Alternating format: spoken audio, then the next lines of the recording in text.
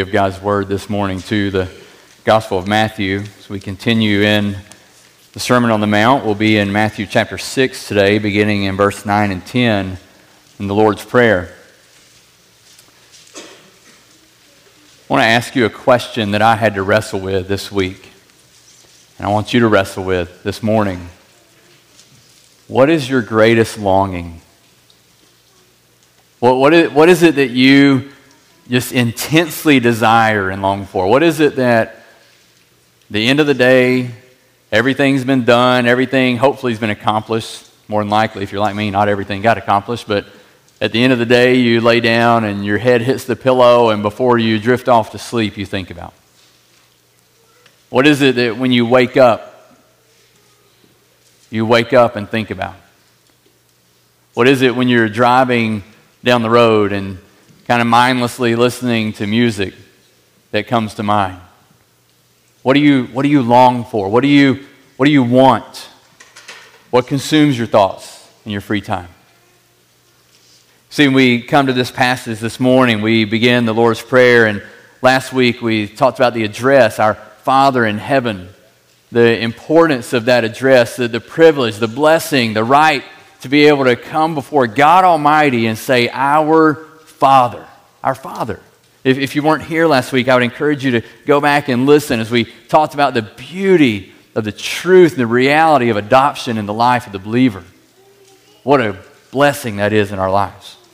When we get into today in our text, as we continue in, we leave our Father in heaven and we continue into the next segment. Hallowed be your name. Your kingdom come. Your will be done on earth as it is in heaven. Give us this day our daily bread, and forgive us our debts, as we also have forgiven our debtors. And lead us not into temptation, but deliver us from evil.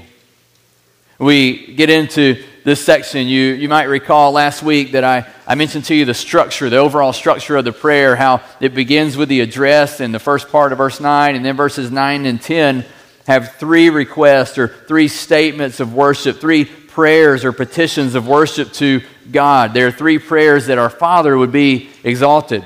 Before we get down into verse 11 to 13, where we find three petitions, the three requests for our own needs. And so this morning, we're going to look at these requests that our Lord teaches us to pray for. These first three requests, that our Father would be exalted. And as we do so, we're going to look and be confronted with, I think, four important questions that we need to wrestle with. And they all have to do with this idea of longing, what our deepest longing is. What is it we yearn for? What is it that we desire this morning? So first, as we look at this passage, we look at these requests, these desires to see our Father exalted, I want you to first see the connection between the first three prayers. Each one of them are connected to what precedes. So we see that hallowed be your name, your kingdom come, your will be done on earth as it is in heaven. The hallowing of God's name will occur as God expands His kingdom reign, and more people are carrying out His will on earth as it is in heaven. Or if you want to look at it a different way and kind of trace backwards, you can see the connection in that God's will is carried out, perfectly carried out, only where His kingdom reign is. And only as people hallow or reverence His great name. So the three statements, the three requests, the three desires there are connected to one another and build off one another. And the Lord teaches us to pray for these things now, but as we do, we also need to keep in mind that they are not going to be ultimately fulfilled until the return of Christ. So we pray with this eschatological hope, this hope of what will be in the final days, in the end, what will come in the return of Christ. But we pray nonetheless for these things to be made real now. So first is the connection between the three requests. Second thing I want you to see is I want you to see the significance of these three requests preceding the three requests of verses 11 to 13. So we begin here, and if you just look in your Bible. Look at the pronouns that are used. In verses 9 and 10, what pronoun is used? Hallowed be whose name? God's, your name, your kingdom come, your will be done on earth as it is in heaven. Now, when you get to verse 11, what does it shift to? Give us this day our daily bread. Forgive us our debtors. Lead us not into temptation, but deliver us from evil. So we begin these first three requests, and they're completely focused on God. It's just like you remember the Ten Commandments. So the first 4 commandments direct our gaze upward, right? And then the last 6 direct our gaze outward, right? It's the same thing we see here, that we are supposed to first be thinking vertically before we are horizontally. That we look upward towards the Lord before we look inward or outward. So it's an important thing to come to and to look at the direction, the flow of the prayer that our Lord gives us. And so it brings us back to that first important question. I said there are 4 questions. That first one, do I long for the things of God? Do I long for the things of God?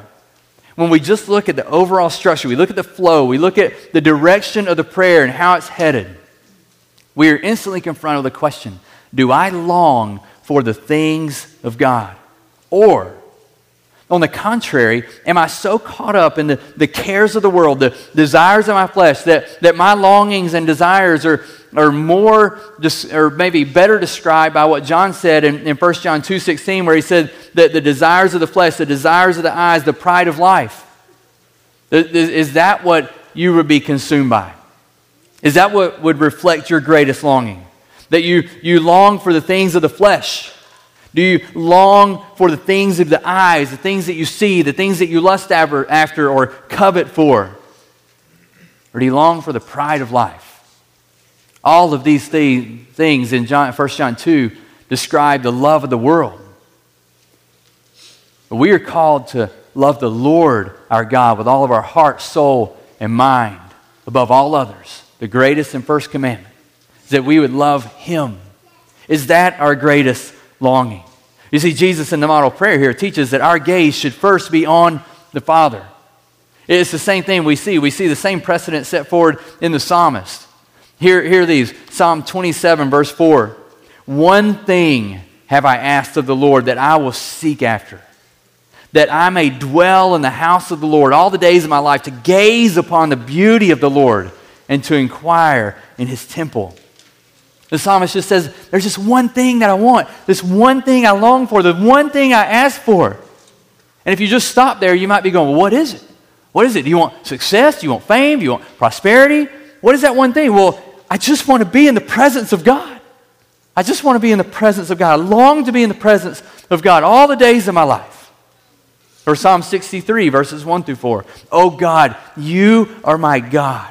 Earnestly I seek you. My soul thirsts for you. My flesh faints for you.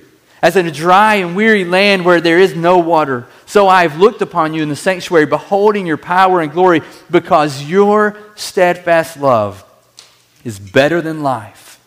My lips will praise you. So I will bless you as long as I live. In your name I will lift up my hands. You get the sense, you see the longing, the yearning, the desire for the Lord in the psalmist. He earnestly seeks Him. He thirsts for Him. I love the imagery there, that my flesh faints for you. He longs for the Lord. Or what about Psalm 84, 1-2, where the psalmist says, how lovely is your dwelling place, O Lord of hosts. My soul longs, yes, faints for the courts of the Lord. My heart and flesh sing for joy to the living God. He says, my soul longs for you. It faints for you, oh God. I want to be in your presence. I want to be in your presence. I just want to be near you, God. All the things of the world, all the cares of the world, they just pale in comparison to my desire to be near you. Psalm 119:20. The psalmist writes, my soul is consumed. It's consumed with longing for your rules at all times. It envelops me. It absolutely fills me, a desire to long for your rules. In Psalm 119, verse 131, he says, I open my mouth and pant because I long for your commandments. The psalmist shared this common longing for the Lord, for the law of the Lord, the word of the Lord, the glory of the Lord, the presence of the Lord. They want God. They long for God above all other things. Yes, they come and they pray and they have serious requests, serious trials, and they come and they pray about those trials. They pray about those requests. But it's in the context of a longing and a desire for God to be exalted. That is their greatest longing. They desire the Lord. We see that throughout Psalms. And the question for us is that our greatest longing? Do I share this longing? Would you say at the end of the day, I simply long for the Lord. I faint for you. My soul is consumed with a desire for you. Or if you're just really honest with us this morning, would you say, you know what, actually, probably not. And if I said these requests, if I said, hallowed be your name, your kingdom come, your will be done on earth as it is in heaven, honestly, it would just be empty words. I don't really long for the things of God. I don't really long for His name to be hallowed. I don't really long for His kingdom to come. I don't really long for His will to be done. It would just be empty words. What is your greatest longing? What do you long for? That's question number one. So we get into the three prayers for our Father's exaltation. The three prayers that we're led to pray and to focus on, thinking about longing for the things of God. The first one is this: hallowed be your name. Hallowed be your name. Now that's probably a phrase, a terminology that you don't necessarily use all the time, right? Hallowed be your name. What does this mean? Well, first of all, when we think about hallowed be your name, we need to understand and remember, and some of you know this already, that when you see that in Scripture, name refers to the whole of the person. All that He is, all that He has done. His deeds, His actions, His character, it is who He is. So a prayer concerning God's name is a prayer focused on all that God has done and all that God is. We don't come here and we come here and it says, hallowed be your name. It is to set it apart, to consecrate it, to make it holy, or not to make it holy, but to declare it holy, to reverence it. Okay? That's what this prayer is. It's a prayer concerning the name of God, a desire for His name to be so reverenced, respected, and honored as it should be. That's what the prayer is. It is not, here's what it's not. It is not a prayer for God's name to be made holy. It's not a prayer for it to be made holy. It's a prayer for God's name to be reverenced, to be seen, to be understood as holy. We don't make God's name holy. Why? Because God's name is holy. It already is holy. Why? Because God is holy. God is holy. So we don't add to His holiness. We don't make Him holy in the way we act and the way we say, the things that we do. We're not increasing God's holiness. God can never be more holy than He already is. And because God is faithful and He's immutable, He does not change, He will never be less holy than He is. God is holy, holy, holy. That settles it. Psalm 30, verse 4, we are told to sing praises to the Lord, O you His saints, and give thanks to His holy name. In Psalm 97:12, rejoice in the Lord, O you righteous, and give thanks to His holy name. Psalm 103:1, many of you memorized, bless the Lord, O my soul, and all that is within me, bless His holy name. Psalm 111, verse 9, He sent redemption to His people. He has commanded His covenant forever. Holy and awesome is His name. It is holy. We don't make it holy. We come to Psalm 99. There's 3 times we see holy, holy, holy. Psalm 99 verse 3. Let them praise your great and awesome name. Holy is He. Verse 5. Exalt the Lord your God. Worship at His footstool. Holy is He. And then in verse 9. Exalt the Lord our God and worship at His holy mountain. For the Lord our God is holy. We're not tasked with the idea of making God holy. Our prayer, our task, our longing, our desire is that God would be seen and understood to be who He is. That He would be shown to be holy. He would be reverenced as holy. The 17th century pastor Herman Whitsius said this. He said, God cannot be hallowed by any addition to the holiness of His nature, but merely by the declaration of that holiness which belongs to Him. That's all we can do, is to declare what already belongs to him. We don't make God holy. We declare that he is holy. So this is a prayer that we would recognize and ascribe to God the holiness due his name, that he would rightly receive the glory that he alone deserves. The theologian Leon Morris said this. He said, it's an aspiration that he who is holy will be seen to be holy and treated throughout his creation as holy. That's our desire. That's our longing, that God would be treated and thought of and reverenced as he truly is. Now, I think it's important that we look at the order where this falls in the prayer. Look at where it is. It's not an afterthought. It's not something that Jesus just tags on at the end and says, oh, hey, you know what, by the way, you should really probably hallow your name also. We want to treat God as holy and reverence him. No. It's the beginning. It's primary. It's to be our foremost desire, our deepest longing, our primary objective, our highest happiness, our richest rejoicing, our dying declaration, our greatest aim, and our chief end, to glorify God's great name, to hallow it, to reverence it, to declare that he is indeed holy. We should be a people that long for God's holiness, that when we walk out of here, we don't walk and flip a switch and go, hey, no more. We've sang holy, holy, holy. That's good. Now let's go and live our lives. No, we walk out of here and holy, holy, holy is the Lord Almighty, is the theme of our lives, that we live a life as such that we are declaring the holiness of God in the way we live, the things we say, the way we interact with people, the things we do. We are declaring God's holiness. But it confronts us with a problem, doesn't it? See, the reality is that in our culture, God is not revered. He's not respected, generally. There may have been a day many years ago where there was this general common ground of there was a reverencing of God's name. It was years ago, if so. But it's not today. See, today, God's name is most commonly used as the butt of a joke or as a form of cursing. He might be the big man upstairs. He might be the baby we pray to laugh about at a movie. He might be the one we yell about when we're angry. But he's not really reverenced in our day, in our culture. So what would it take then? What would it take for the God who is holy to be understood and reverenced as holy in our day? How could we get to that place? I think the answer is intensely personal. I think it really invades our life. Because the answer to that question is it begins with the people of God, living as the people of God, living holy lives because he is holy. It begins with me and you.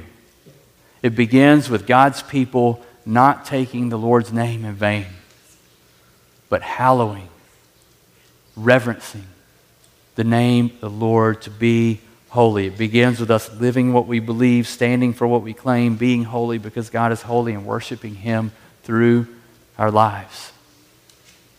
It begins when we live our lives with the desire of Isaiah in chapter 26, verse 8 of Isaiah, where his desire says that your name and remembrance are the desire of our soul.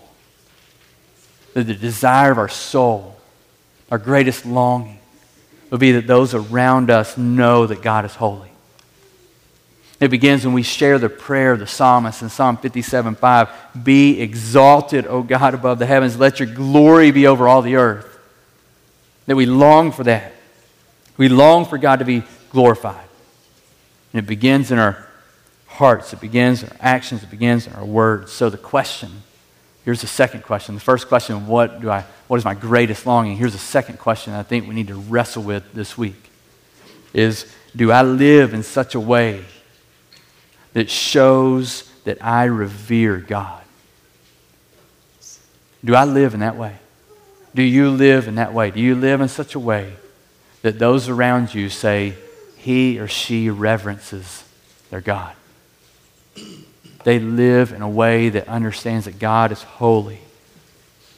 Do I live in such a way that shows that? The second request, second prayer in verse 10 is your kingdom come.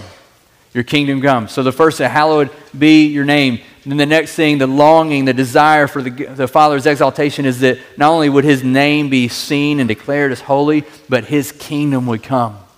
And we read here kingdom, it refers or denotes God's reign, his rule. In the Gospels, there's over 81 different references to kingdom. And most of them are in the Gospel of Matthew. So we see Matthew has this focus on the king who is coming, who has brought about his kingdom. And we see here the prayer, your kingdom come. We need to understand that there is both a present and a future element to the kingdom in the New Testament. There is an already and a not yet.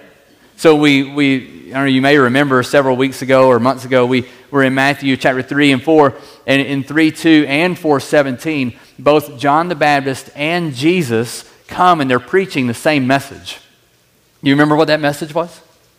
They're preaching the message, repent for what? For the kingdom of heaven is going to come down the road. Do you remember what he says? Repent, for the kingdom of heaven is at hand. It's at hand. It's here. It's coming. Right? And so there's this already. It was at hand. It wasn't in a physical manner, but it was here. It was at hand. Maybe a way to understand it, to wrap your head around what's going on here, this already, not yet, is that the kingdom was planted at the coming of Christ and will be full, undying, in full, undying bloom at his return. So the kingdom was planted, and as Christ continues to work and expand his kingdom, God continues to work and move among his creation.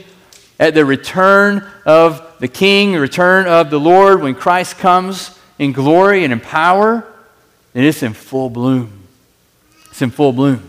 We currently live, if we want to understand how does this work in the already and the not yet, we need to understand that we currently live in the kingdom of the God of this world. We read in 2 Corinthians 4:4 that Satan is called the God of this age, the God of this world. And we live in this day as pilgrims, as strangers, as sojourners.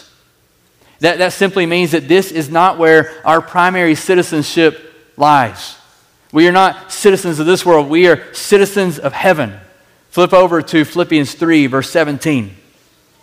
Philippians 3:17. If you don't want to flip there, you can listen or just jot it down in your notes. But Philippians 3, verse 17 to 21 helps us to understand this, that our primary citizenship is not here, but our primary citizenship is in heaven. Listen to what Paul writes in Philippians 3, verse 17. Brothers, join in imitating me and keep your eyes on those who walk according to the example you have in us. For many of whom I have often told you, and now tell you even with tears, walk as enemies of the cross of Christ. Their end is destruction, their God is their belly, and they glory in their shame with minds set on earthly things. So Paul just described those of the world. He described the world around us, right? That they are enemies of the cross of Christ. They stand opposed to the things of the Lord. They stand opposed to the kingdom of God. And he says that their end is destruction. Don't forget, Paul says, what their end is. They will be destroyed. They have a bad ending. There is not good awaiting them, but evil, bad. Their end is destruction. Their God is their belly. They live for their own appetites. Their glory is in their shame. Their minds are set on earthly things, right? So he's describing the world there. Now, verse 20, he sets out the contrast. But our citizenship is in heaven, and from it we await a Savior, the Lord Jesus Christ, who will transform our lowly body to be like his glorious body by the power that enables him even to subject all things to himself. So here's the contrast. As opposed to those who are the world, he says, but our citizenship is in heaven. Our citizenship is in heaven. Don't forget where you come from. We, therefore, are not citizens of the world. We are pilgrims. We are strangers. We are sojourners. We live as ambassadors. We are representatives of the King of Kings here.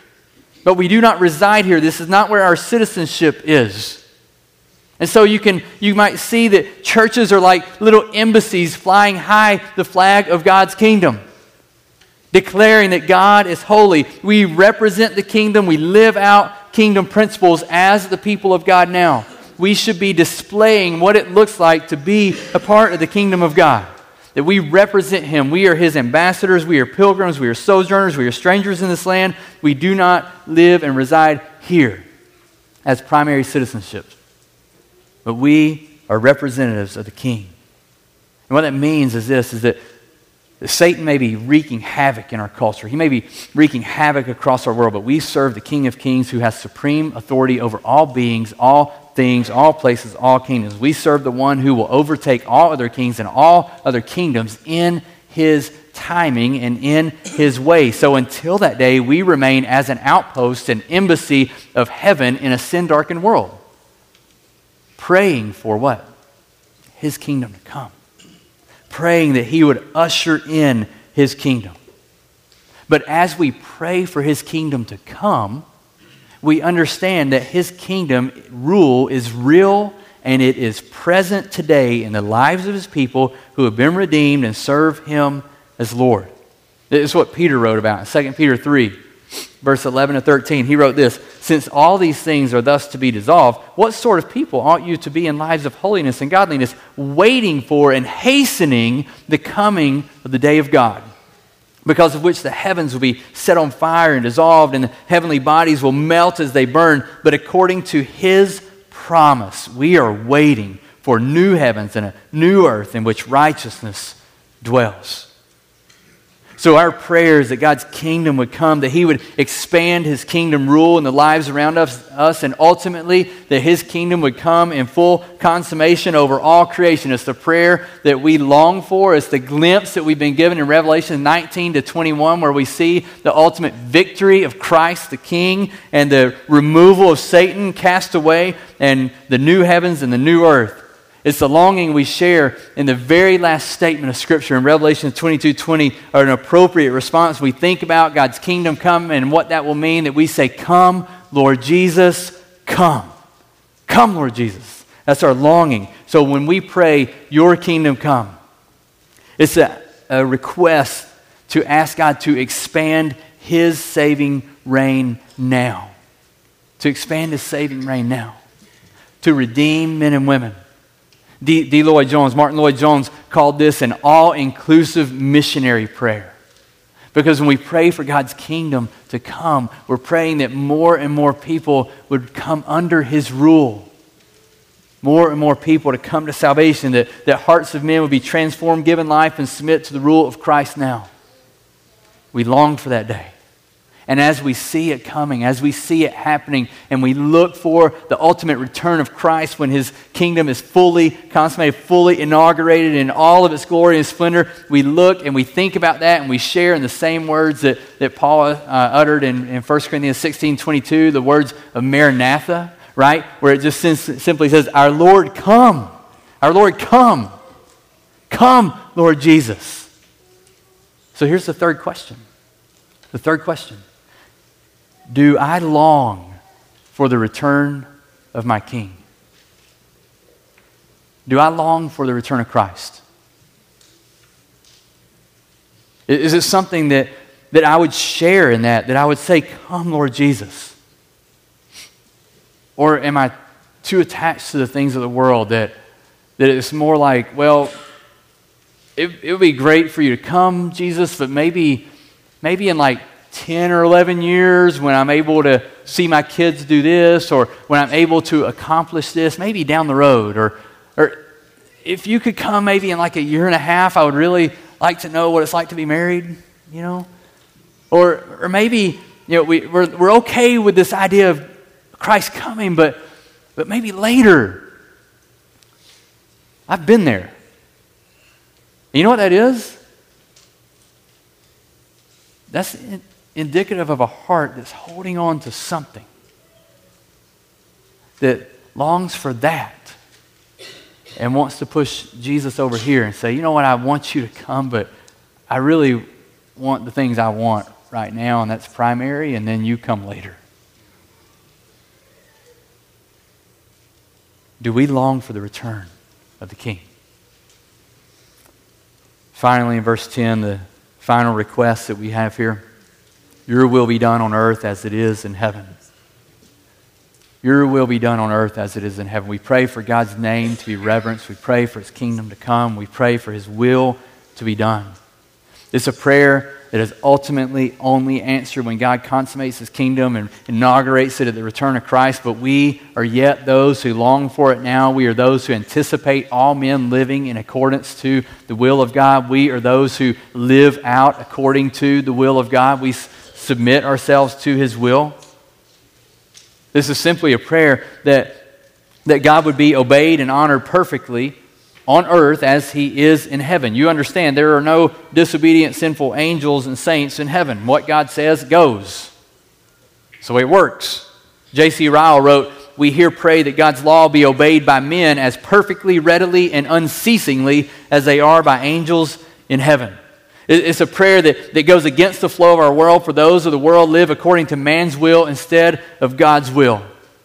This is what James Montgomery Boyce said was the ultimate problem of all the ills of the world, is that men are not living for God's will, but they're living for their own will.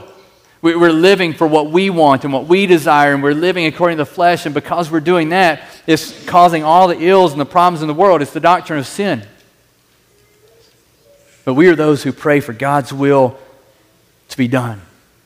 And in praying for that, it means that we're longing for the day when men stop competing to gain glory for their own names, and instead we join together in unison praising the name of King Jesus. It means we long for a day when men stop striving with one another and stand as one in the kingdom of God. It means that we long for a day when men stop propagating their own worldviews and rejoice in God's greater story. It means that we long for a day when men stop making selfish decisions at the expense of others and instead make decisions based on the needs and what is good for others. It means that we long for the day when men cease living in open rebellion and defiance of their Creator and begin joyfully living in obedience to the one who died to save them. It means that we live in a way that we say, "Oh Lord, hallowed be your name. Would your kingdom come? Would you bring your reign and your rule into our world and our lives, in the lives of men around us? Would your will be done here?" That's the prayer that is being prayed here by our Lord, and we are led to pray.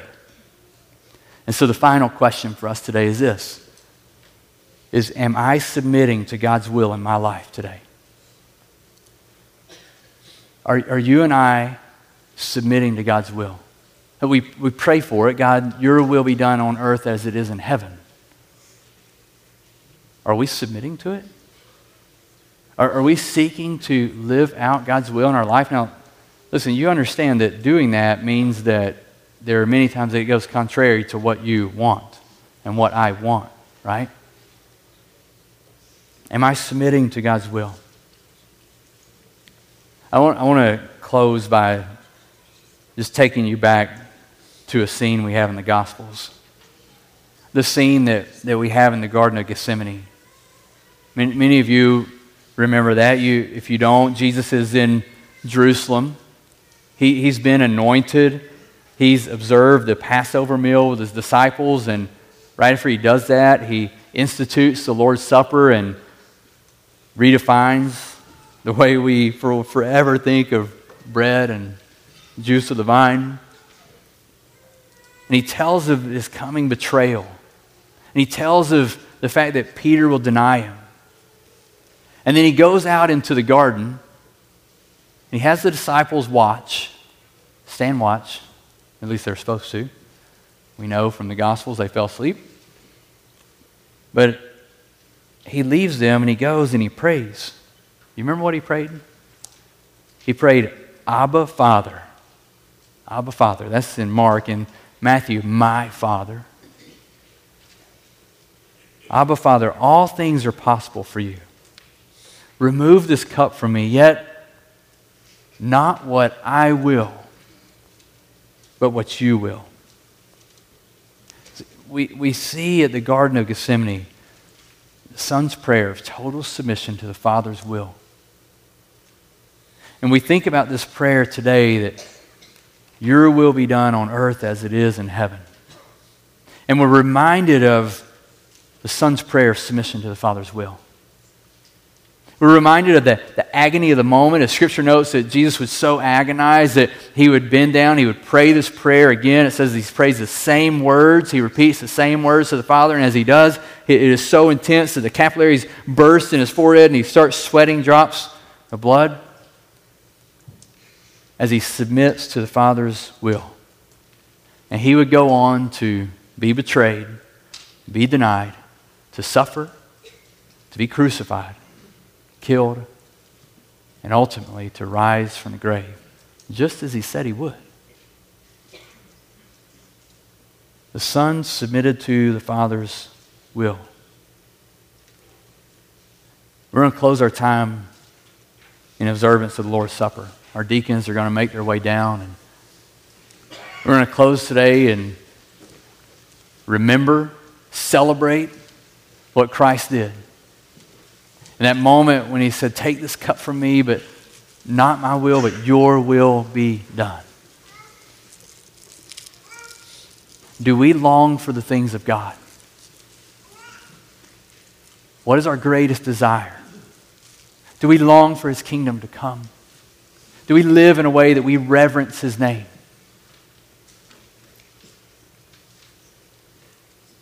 Are we living out his will? Thanks be to God that while I would say we fail on all of those questions, thanks be to God that Christ was perfect. He lived without sin. He submitted perfectly to the will of the Father. He went and he died on the cross for our sins, and he rose victoriously over the grave. He has accomplished what we cannot. And so we remember and we celebrate that this morning. Let's pray. Father, we come to you this morning as we close our time celebrating what you did on the cross. God, we give you praise, Lord Jesus. We give you praise for your sacrifice, for your work, for your perfect life. God, we thank you for our salvation. And God, as we take part in this time, God, our prayer is that your name would be reverenced, would be hallowed. Holy, holy, holy are you, O God. And God, our desire and our longing is that your kingdom would come and that your will would be done. So God, as we celebrate and think upon your work on the cross, Lord, we pray that you would direct our gaze to you. This we pray in the name of Christ our Lord. Amen.